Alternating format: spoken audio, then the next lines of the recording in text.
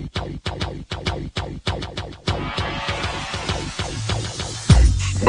to the Odds Breakers, number one place for shared, sharp betting information. Welcome back to podcast 73 of 2022. I'm your host, Kiev O'Neill. You can follow me on Twitter at OBKiev. Follow us the Oddsbreakers. Follow us on social media / the Oddsbreakers. This episode is being brought to you by BetRivers.com for a 100% sign-up bonus up to $250. Please visit BetRivers. Use the promo code ODDS22. Terms, conditions, and location apply. If you'd like to support the Oddsbreakers and benefit from our plays, please visit theoddsbreakers.com, click shop, and become a member and pick any of our winning handicappers to get their premium plays before the line moves. You can also support us on Patreon, and if nothing else, please visit theoddsbreakers.com or Telegram to become a free picks subscriber. I hope you all had a fantastic Halloween. I'm actually recording this on Halloween Day. Dave is not going to be able to join us, being that he was at the Packers-Buffalo game traveling for the night. So he's getting back sometime today to discuss some fantasy football. But I have you taken care of for that and everything else that we do cover for this podcast early in the week. But not super crazy of a Halloween weekend, really, because there really wasn't a lot of upsets. I mean, there were some bad beats and good treats, but certainly not a ton of upsets in college football or really the NFL.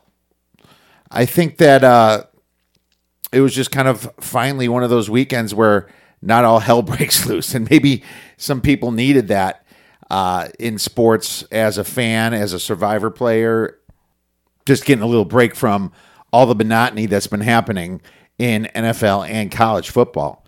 But I want to recap everything, obviously, starting with the Thursday game, Utah versus Washington State.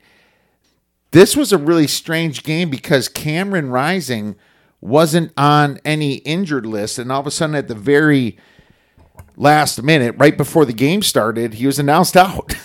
I bet you that pissed off a lot of Utah bettors. As a matter of fact, they almost lost the game 21-17.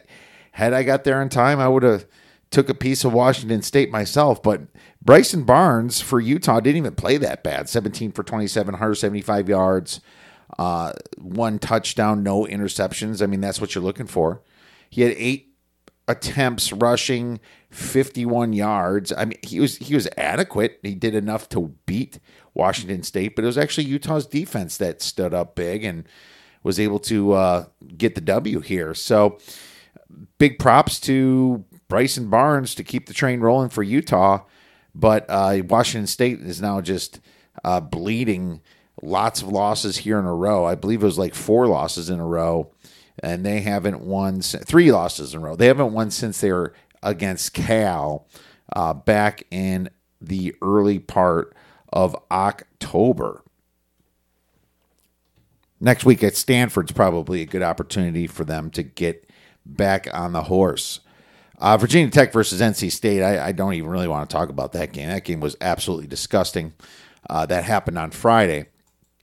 I do want to mention a different Friday game, the BYU versus East Carolina. And I had a personal play on East Carolina. I should have gave it out. A lot of money was on BYU in the last minute. There's some sharp money on East Carolina that pushed it down to about 3 or close to 3, and then some BYU came back. I think it was mostly probably smaller bets. I guess you'd call that public money, but BYU is not nearly as good as what people expected in the beginning of the year. They are 4 wins and 5 losses right now, 3-2 at home. You know, when I was handicapping this game, I thought I was going to come in and be betting BYU, and instead I made a personal play on East Carolina, and this thing went to overtime. It's hard to win a night game in BYU, and East Carolina was able to do it and get the job done. I think that says more about BYU than really East Carolina. BYU is just not a competitive team this year, and they're very overrated. Their defense is terrible. Most of their rushing yards, or a good portion of the rushing yards, was all the quarterback, Jaron Hall. A lot of their first downs was just him breaking out rushing.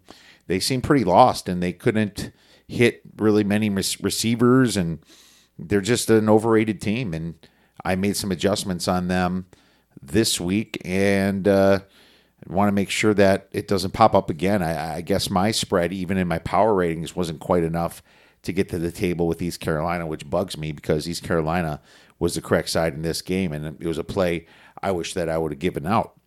Moving on to Saturday, Florida-Georgia was a somewhat exciting game. I mean, Florida did outscore Georgia in the third quarter, 17-7, but they got within 15 points by then.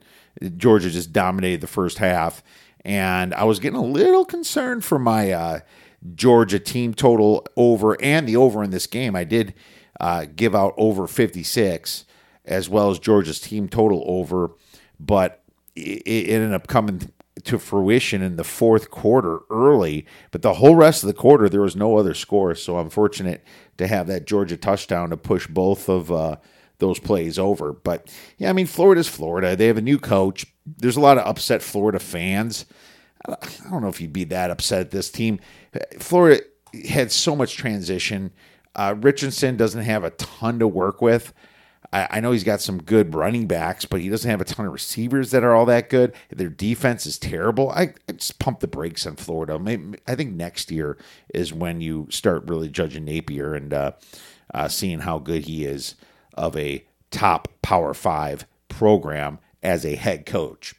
Next game, Ohio State-Penn State was a fantastic game, and I was furious for a minute when my team total didn't go over on that extra point. Ohio State was going for 2.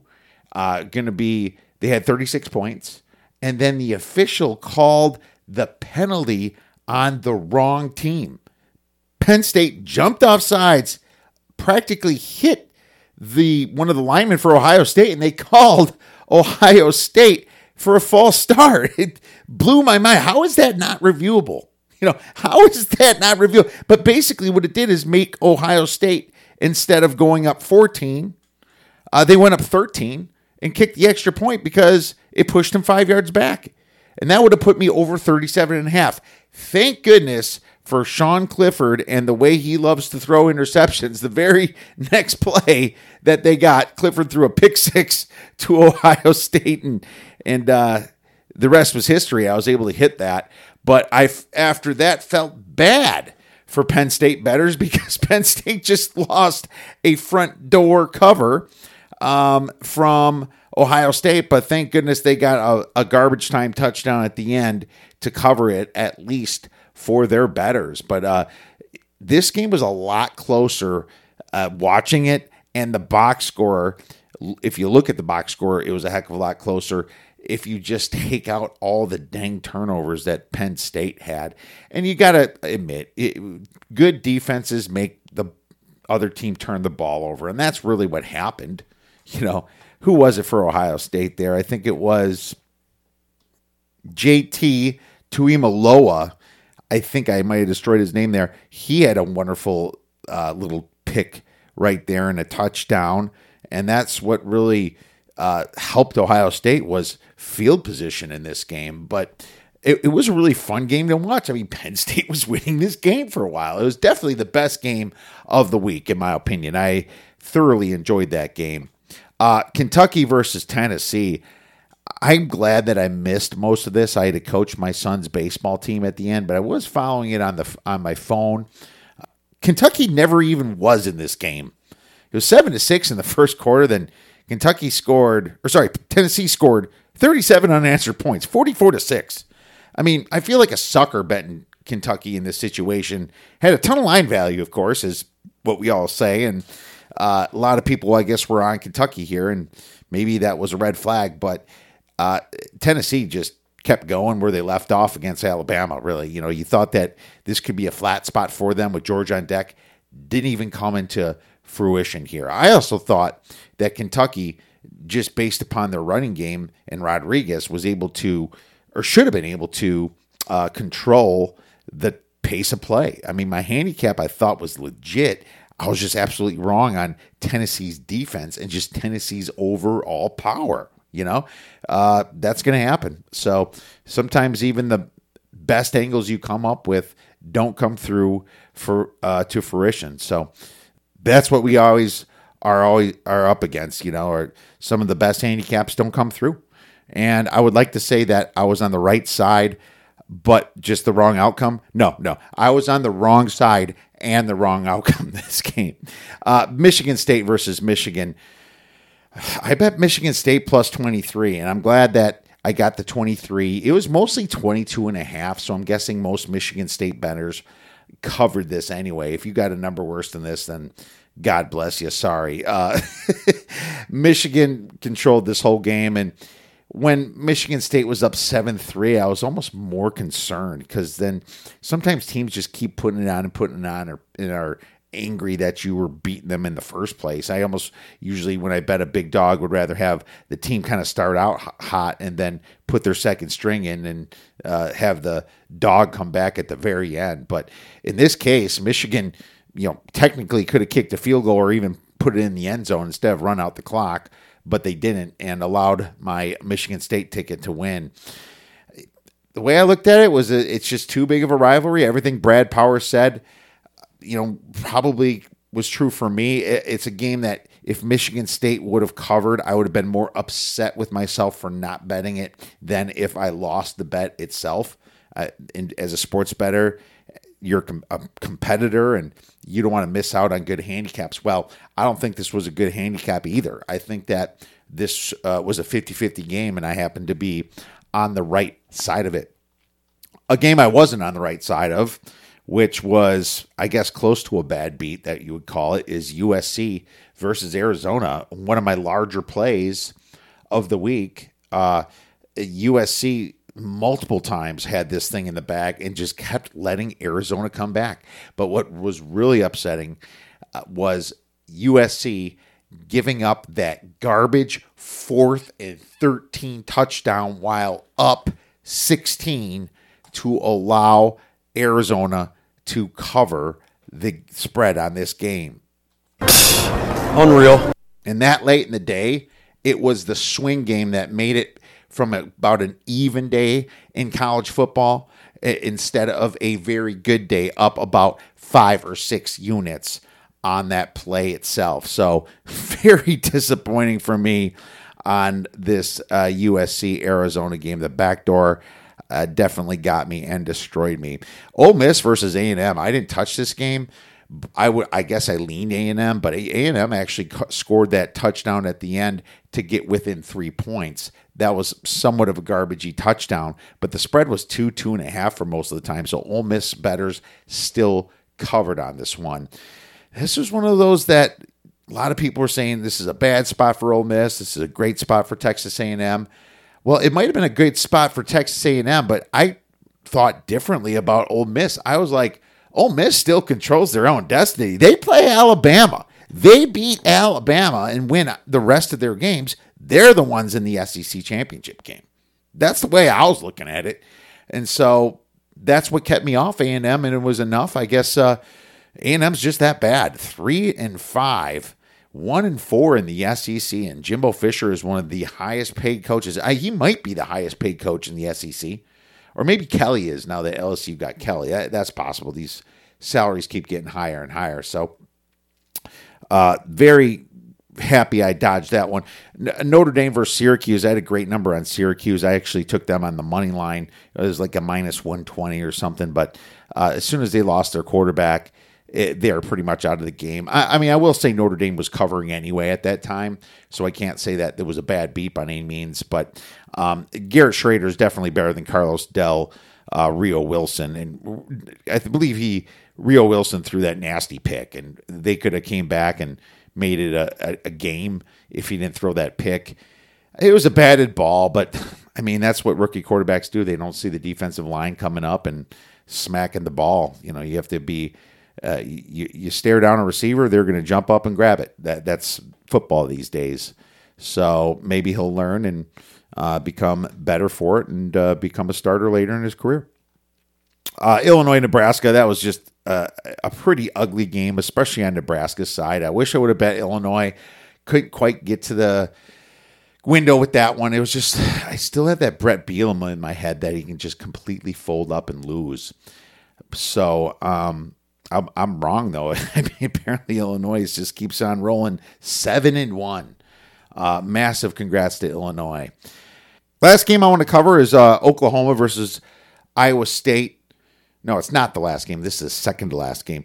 Oklahoma took care of business easy against Iowa State. Iowa State is, I tweeted something out saying they're the Iowa of the Big 12. Well, duh, of course they're the Iowa of the Big 12. But their offense stinks. But I'm not even sure their defense is as good as Iowa either. So can't really give Iowa State a bunch of props, even though they beat Iowa. So I'm almost scratching my head seeing how bad this Iowa State team really is and wonder how they beat Iowa. And I'm sure that Northwestern bettors are a little upset themselves because Iowa covered the heck out of that spread. It was like an 11.5, 12-point spread, and Iowa covered it with ease just based upon how good their defense was. So that was pretty interesting. But the worst game of the week, well, besides Miami, Virginia, and we'll talk about that in the next segment, was Oklahoma State against Kansas State. What the heck was that, man? I mean, scoring 0 points against Kansas State, 48-0. Did you guys even show up there? You know, I mean, Spencer Sanders, 13 for 26, 147 passing yards, 1 interception, no touchdowns. I know Kansas State's a pretty good team, but Will Howard was their starter. 4 touchdowns, no interceptions, 296 yards. He picked them completely apart. But not just that, Oklahoma State couldn't even score a point. Absolutely disgusting. This is the Oklahoma State that beat Texas. The Oklahoma State that was beating TCU all the way up to overtime, right? Until TCU just got in the last second to push the game to overtime. What the heck is going on? 30 rushing attempts for 54 yards? And why do you even have 30 rushing attempts when you're down by over 20 points? Jesus. This feels like they're asleep. I understand what Gundy was thinking in this game. But that was probably the most disgusting game of the weekend. Moving on to the NFL. Little down for me in the NFL. I believe I was 5-9-1. So not a couple of those were some small prop bets. Jonathan Taylor over his passing yards got none. I mean, we were not throwing to Jonathan Taylor.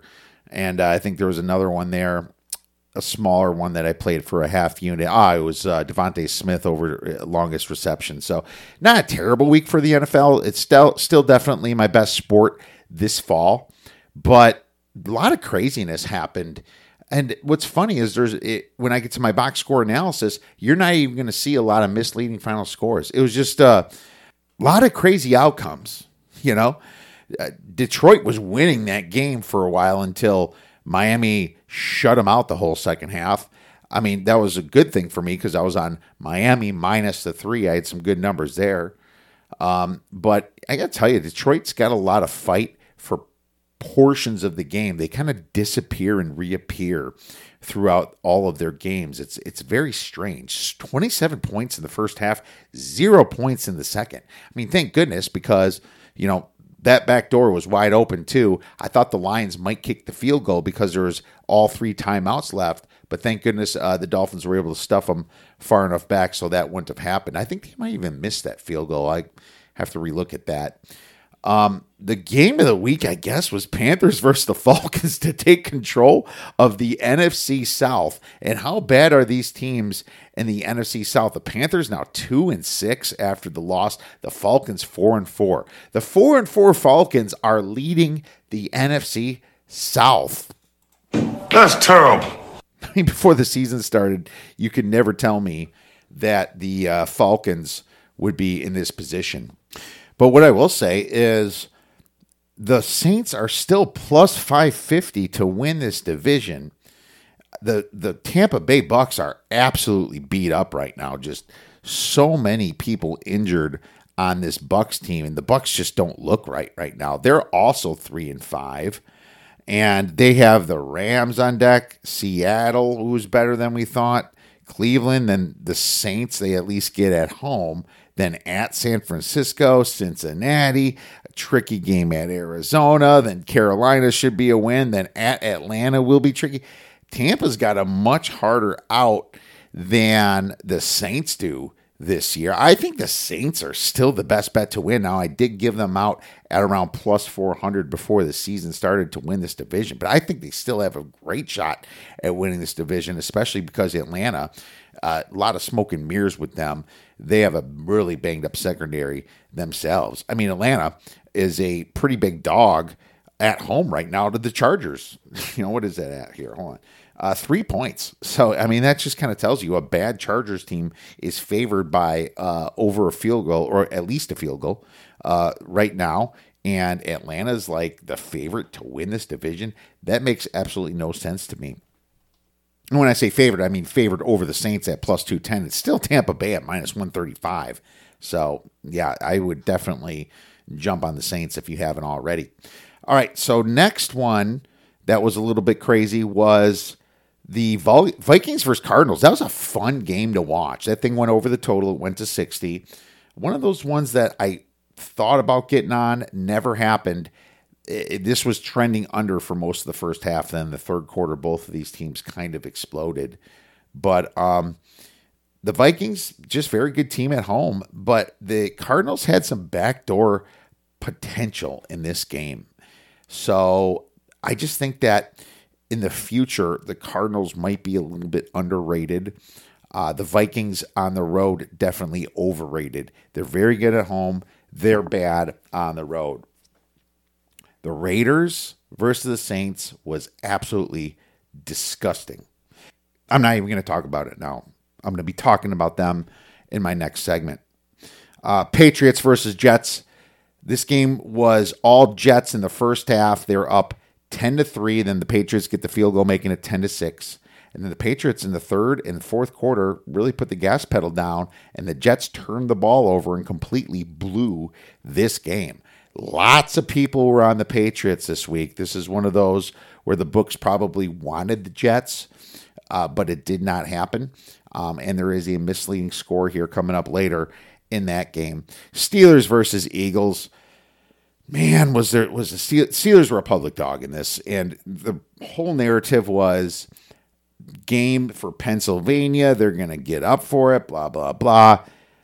I stayed away from it. I just don't know what Kenny Pickett has in his tank, and it's just showing kind of what I expected. It was a big double-digit dog. I took a different double-digit dog that we're going to get to, but I wish that I was on the Eagles because my numbers had the Eagles minus 13, and the spread was 10.5. So I was pretty close to getting there to the window from a percentage standpoint, and I really wish I did. The Eagles just keep pushing down the gas pedal against the weaker teams, and they keep winning by margin.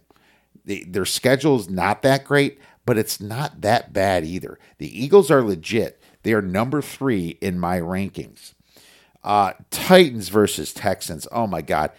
The Texans are terrible, and the Titans beat them just by running the ball. Malik Willis, their backup quarterback, threw the ball 10 times. 6 for 10 for like 55 passing yards. Derrick Henry, 219 yards. Dontrell Hilliard, 8 carries for 83 yards. That's how piss poor this Texans team is. Very bad coaching, too. I mean, you think about it. You have a rookie quarterback in. What is the one thing you just need to do to stop the run? I mean, Lovey could have done a way better job stacking the box to do that. I don't care who you are. This was just massively outcoached in this situation. 49ers, Rams, this was one of our free plays we gave out. The Niners took care of business, even without Juszczyk, even without Deebo Samuel. I got nervous when Deebo was out. I still had to play, but I switched him out of a contest, which really drove me nuts. I could not believe I did that. And even though my whole handicap was all over the Niners, the injuries worried me for that play. I still was okay with my play that I made, and that's why I sent it out as a free play. but instead I swiped it out for something much dumber that we will get to in the next segment. Commanders versus Colts. This was a boring game for the most part, but as soon as the Colts decided to dog it with like 2 minutes left on offense and play the whole, I'm going to run a few seconds off the clock and punt the ball and rely on my defense, I knew this thing was toast. I had the Colts minus 2.5, had great line value, but it wasn't even close to a winner because of poor coaching. You know, Frank Reich, great offensive coordinator, poor coach. I mean, you know that the Commanders are going for it on every fourth down. That's dangerous. And you gave them enough time to do it and drive down the field. You needed to go for that first down, and you didn't. You know, so the Commanders simply just drove down the field. All of a sudden, Heineke, who I keep saying way better than Wentz, got a little extra time and was able to hit McLaurin down to the 1. It would have been better off for the Colts if McLaurin scored. They would have had another 10 or 20 seconds left on the clock so they can get down and hit a field goal.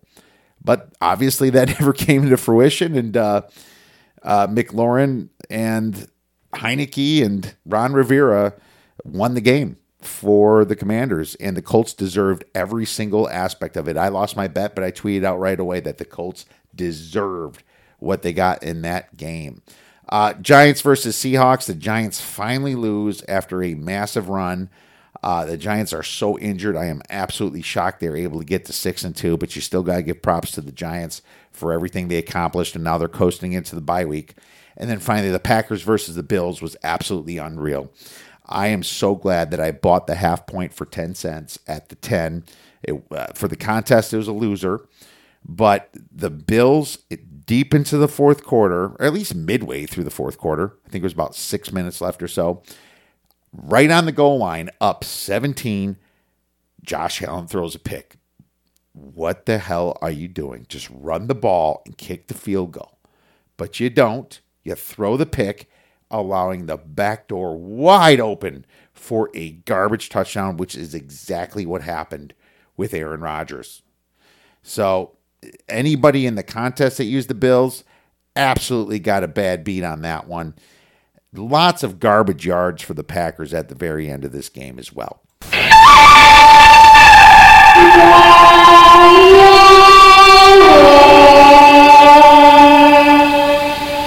The good, the bad, and the ugly from last weekend. And we're going to start out with the good.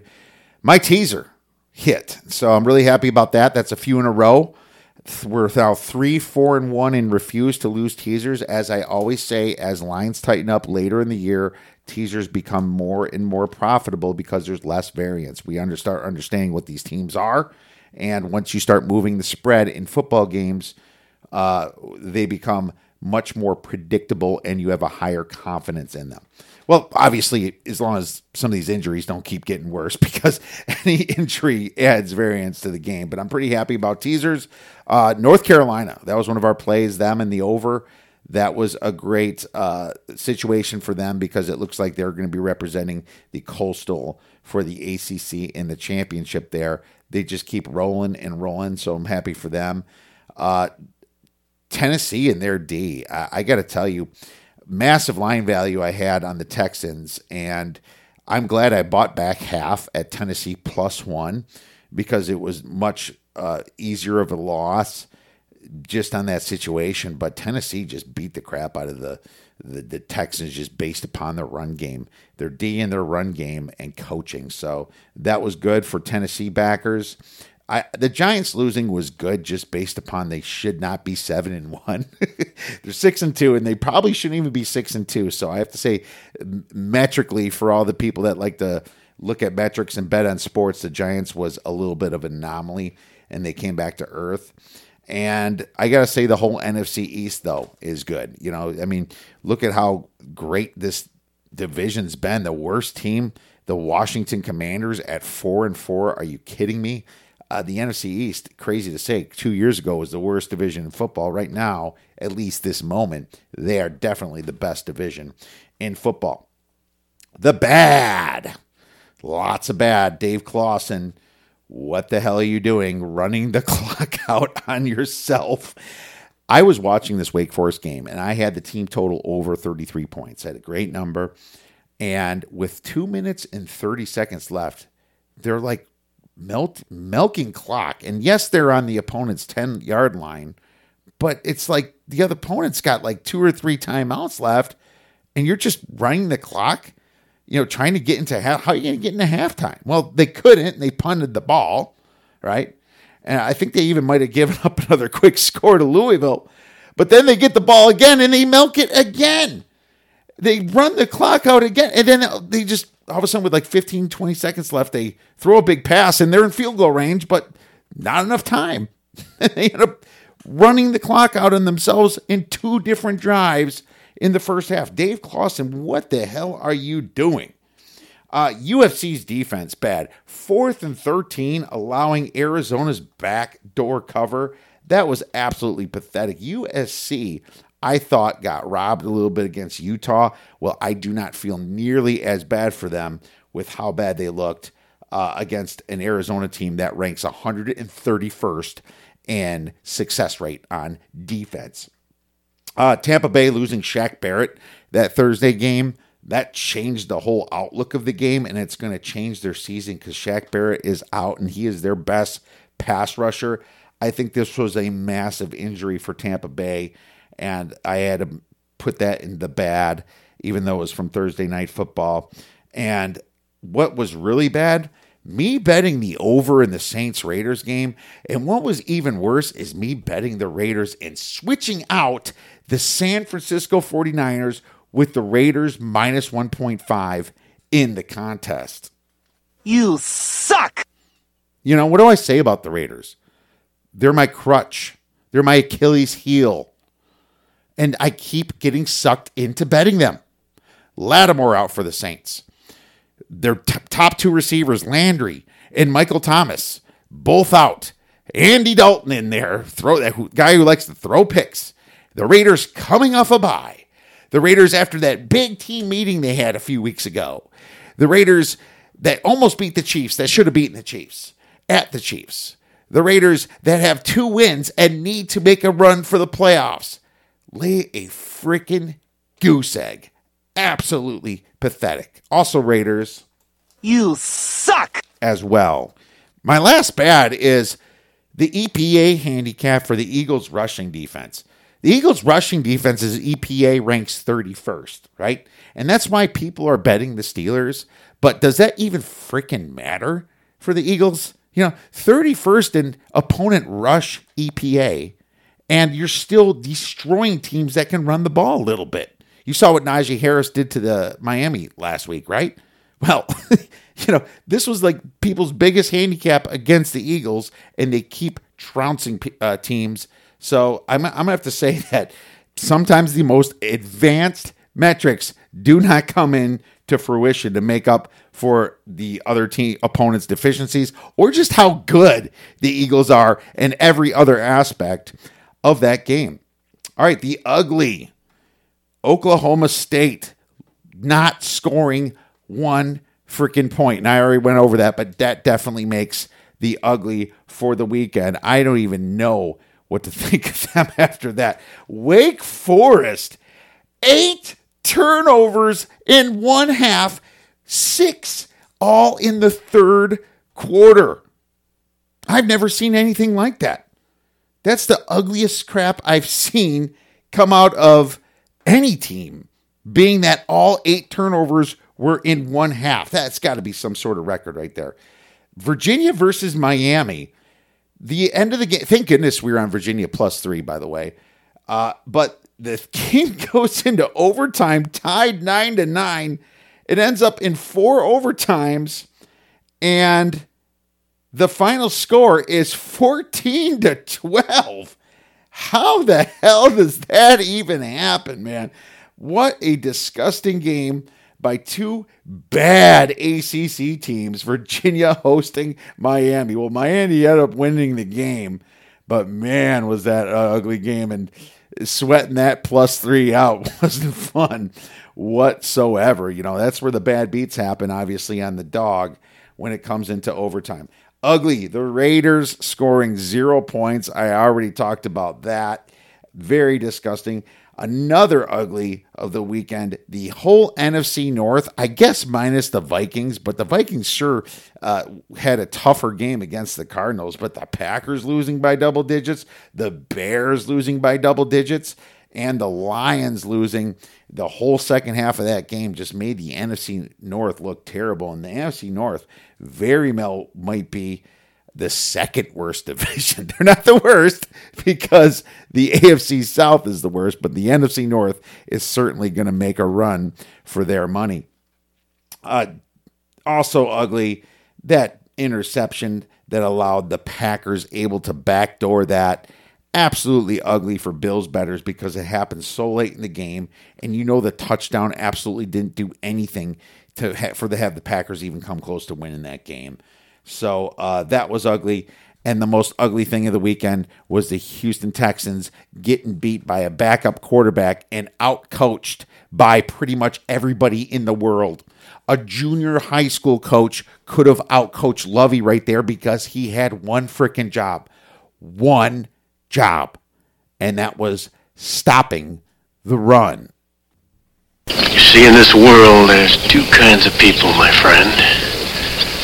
Those with loaded guns, and those who dig. You dig. All right, now it's time for some college football. Week 9, misleading final scores. Louisiana Tech outgained FIU 440 to 378, yet lost 42 to 32. Equal turnovers and bad red zone efficiency hurt the Bulldogs. Iowa State outgained Oklahoma 373 to 332, yet lost 27 to 13. A 3-to-1 turnover ratio and bad red zone hurt them. Penn State outgained Ohio State 482 to 452, yet lost 44 to 31. A nasty 4-0 turnover ratio did them in. Like I said, this game was closer than it looked. Akron outgained Miami, Ohio 396 to 268, yet lost 27 to 9. A 3-0 turnover ratio and horrible red zone got the Red Hawks. Boston College outgained UConn 335 to 280, yet lost 13 to 3. A 5-0 turnover ratio smoked them. Louisville only outgained Wake Forest 410 to 400, yet won 48 to 21. Because of that massive 8-to-1 turnover ratio and horrible first half coaching killed Wake Forest. Marshall outgained Coastal Carolina 416 to 271, yet lost 24 to 13. A 2-0 turnover ratio killed them, along with bad red zone efficiency. UAB outgained FAU 473 to 360, yet lost 24-17. Equal turnovers, but bad fourth down conversions and red zone hurt them. And San Diego State outgained Fresno State 449 to 391, yet lost 32 to 28. A fourth quarter meltdown and 5-2 turnover ratio killed them. All right, college football, week 10 betting spots, letdown spots. UCF at Memphis after beating Cincinnati outright is one. Louisville hosting James Madison after beating Wake Forest is a letdown spot. Get up spots. Nebraska hosting Minnesota after losing to Illinois at home is one. LA Tech hosting Middle Tennessee State is in danger of missing a bowl. Louisiana Monroe hosting Texas State's in danger of missing a bowl. Any team with 6 losses kind of here on out is in danger of missing a bowl, and they might get up for that game. And LSU can really prove something versus Alabama. They're coming off a bye. It's a night game. Get up spot for LSU. Look ahead spots. Louisville hosting James Madison in a sandwich is looking to Clemson possibly. That's a nasty spot for Louisville. Let down and get in a sandwich looking to Clemson. TCU looking past Texas Tech to Texas is one possible one for sure. And Arkansas looking past Liberty at LSU is definitely real. NFL Week 9 misleading final scores. and there isn't a lot of them. Only really one. The Jets outgained the Patriots 387 to 288, yet lost 22-17, a 3-1 turnover ratio, and just they couldn't stop the run. Bad rushing efficiency got them, and the Packers' yards were mainly all just prevent defense garbage at the very end, so don't want to get into that one. NFL Week 9 betting spots, there's not a lot. Lots of bye weeks. Letdown spots, there's none. Get up spots, there's really none. Look ahead spots. The problem is you'd think the Vikings are looking past the Commies to the Bills, but then the Commies might be looking past the Vikings to the Eagles, being it's a division game. So that's all I have for NFL Week 9 betting spots. All right, now it is time for our free play that we are giving out for college football Week 10. And we're going to go right with the Liberty Flames against the Arkansas Razorbacks, plus 14. This is a terrible spot for Arkansas here. They have a big game on deck against LSU, and they had the pretty big win against a terrible Auburn team. The problem with Arkansas, they have a terrible run defense. They rank 120th in opponent rush EPA. Liberty themselves get about 4.73 yards per rush, which is 41st in the nation. Now, they can't pass the ball well. They only rank 100th in pass EPA, but they shouldn't have to pass the ball because their defense has been so good. Defensive success rate, 7th in the nation. Rushing play success rate, which is what Arkansas does with KJ Jefferson. They rank 10th and 9th in defensive passing play success rate. Liberty's got a very good defense. And I got to tell you, minus that little hiccup against the FCS opponent, they had a great schedule. They creamed BYU. They beat a solid UAB team by 7 points. Southern Miss is looking good, and they beat Southern Miss at Southern Miss. Double digits over Old Dominion and UMass, of course. But they also have a week to prepare for Arkansas, being that they're coming off the bye. So it's just a really bad spot for Arkansas and a very good spot for Liberty. Grab the 14 points for 3 stars. Soon as he buy that wine, I just creep up from behind. All right, now let's get into a little fantasy football for Week 9. And I'm going to go solo today, being that D Nasty is traveling, but I have a pretty good gauge on what to do during these massive bye weeks, and it's pretty tough because there is a lot of bye weeks here. Cleveland is on bye, so no Amari Cooper, no Nick Chubb, Kareem Hunt, and if you're starting Brissett or anybody else, you got Dallas on a bye, so no Dak Prescott, no Pollard, no Elliott, no Lee. Denver's on a bye. The New York Giants are on a bye. No Saquon. Pittsburgh Steelers are on a bye. No Najee Harris. A couple of their receivers, Deontay Johnson, Chase Claypool, and San Francisco's on a bye. So you can throw those guys out as well. No CMC now that he's with San Francisco. So definitely a lot to do with your bench. And hopefully you have some room on your bench. But if not, I've got a couple ideas on the waiver wire. Key injuries, not a lot at least. I mean, wide receiver Christian Watson for the Packers was concussed. Wide receiver Cooper Kupp injured his ankle late in the game, but he is day-to-day or week-to-week at least, so he avoided a bad problem. And he should not have been used, by the way, by Sean McVay so late in that game. He should have just ran the ball out.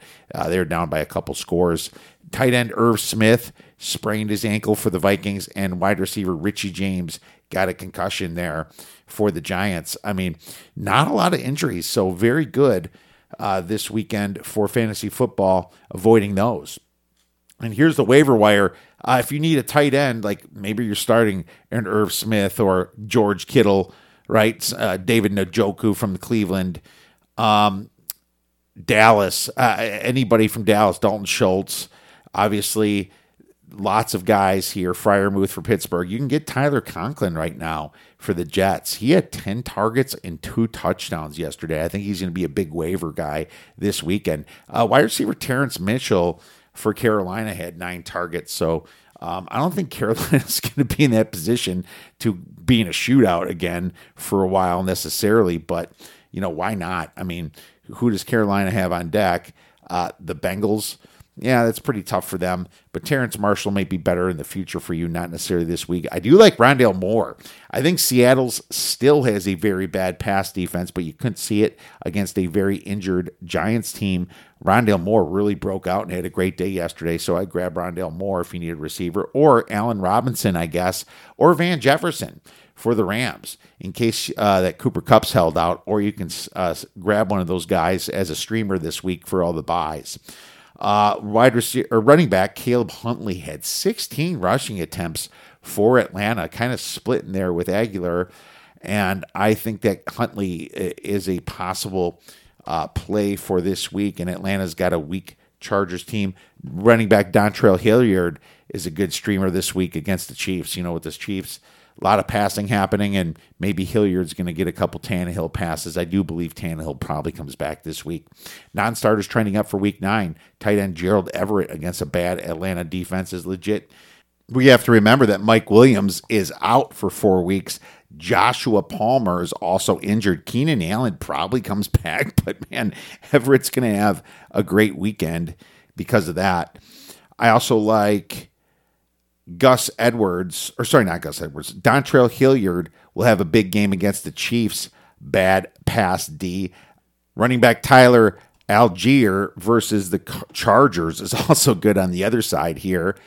And quarterback Marcus Mariota versus the Chargers. So this game should be good for fantasy. Chargers versus Atlanta in general.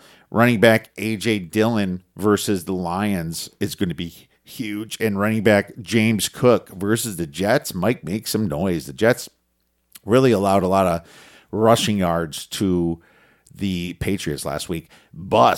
Running back Kenyon Drake versus the Saints, and probably running back Gus Edwards versus the Saints. I'm not sure who's going to really get the bulk. And Drake scored last week. The week before it was Gus Edwards. Week before that was Drake. It just seems to be all over the board, and the Saints have a great rush D. Running back Clyde Edwards-Helaire versus the Titans isn't a good one either. Not a big fan of that matchup. Running back Leonard Fournette versus the Rams isn't a great look this week. If you have better options, then you might want to look towards them. Wide receiver Amon-Ra St. Brown versus the Packers might be very rough because the Packers have a couple good, like Jerry Alexander, a couple good corners there, and you kind of saw it. They got some picks against Josh Allen last week. The Texans' whole team versus the Eagles. I don't want to start anybody on the Texans coming this week either. So that brings us to our nasty sleeper here. And since Dave's gone, I'm going to give you 2. One is Gerald Everett. I think he has a monster game against Atlanta. And number 2, running back A.J. Dillon against the Lions. The Lions' rush D is terrible. The Packers are in a desperate mode. I think that they're going to pound the ball hard.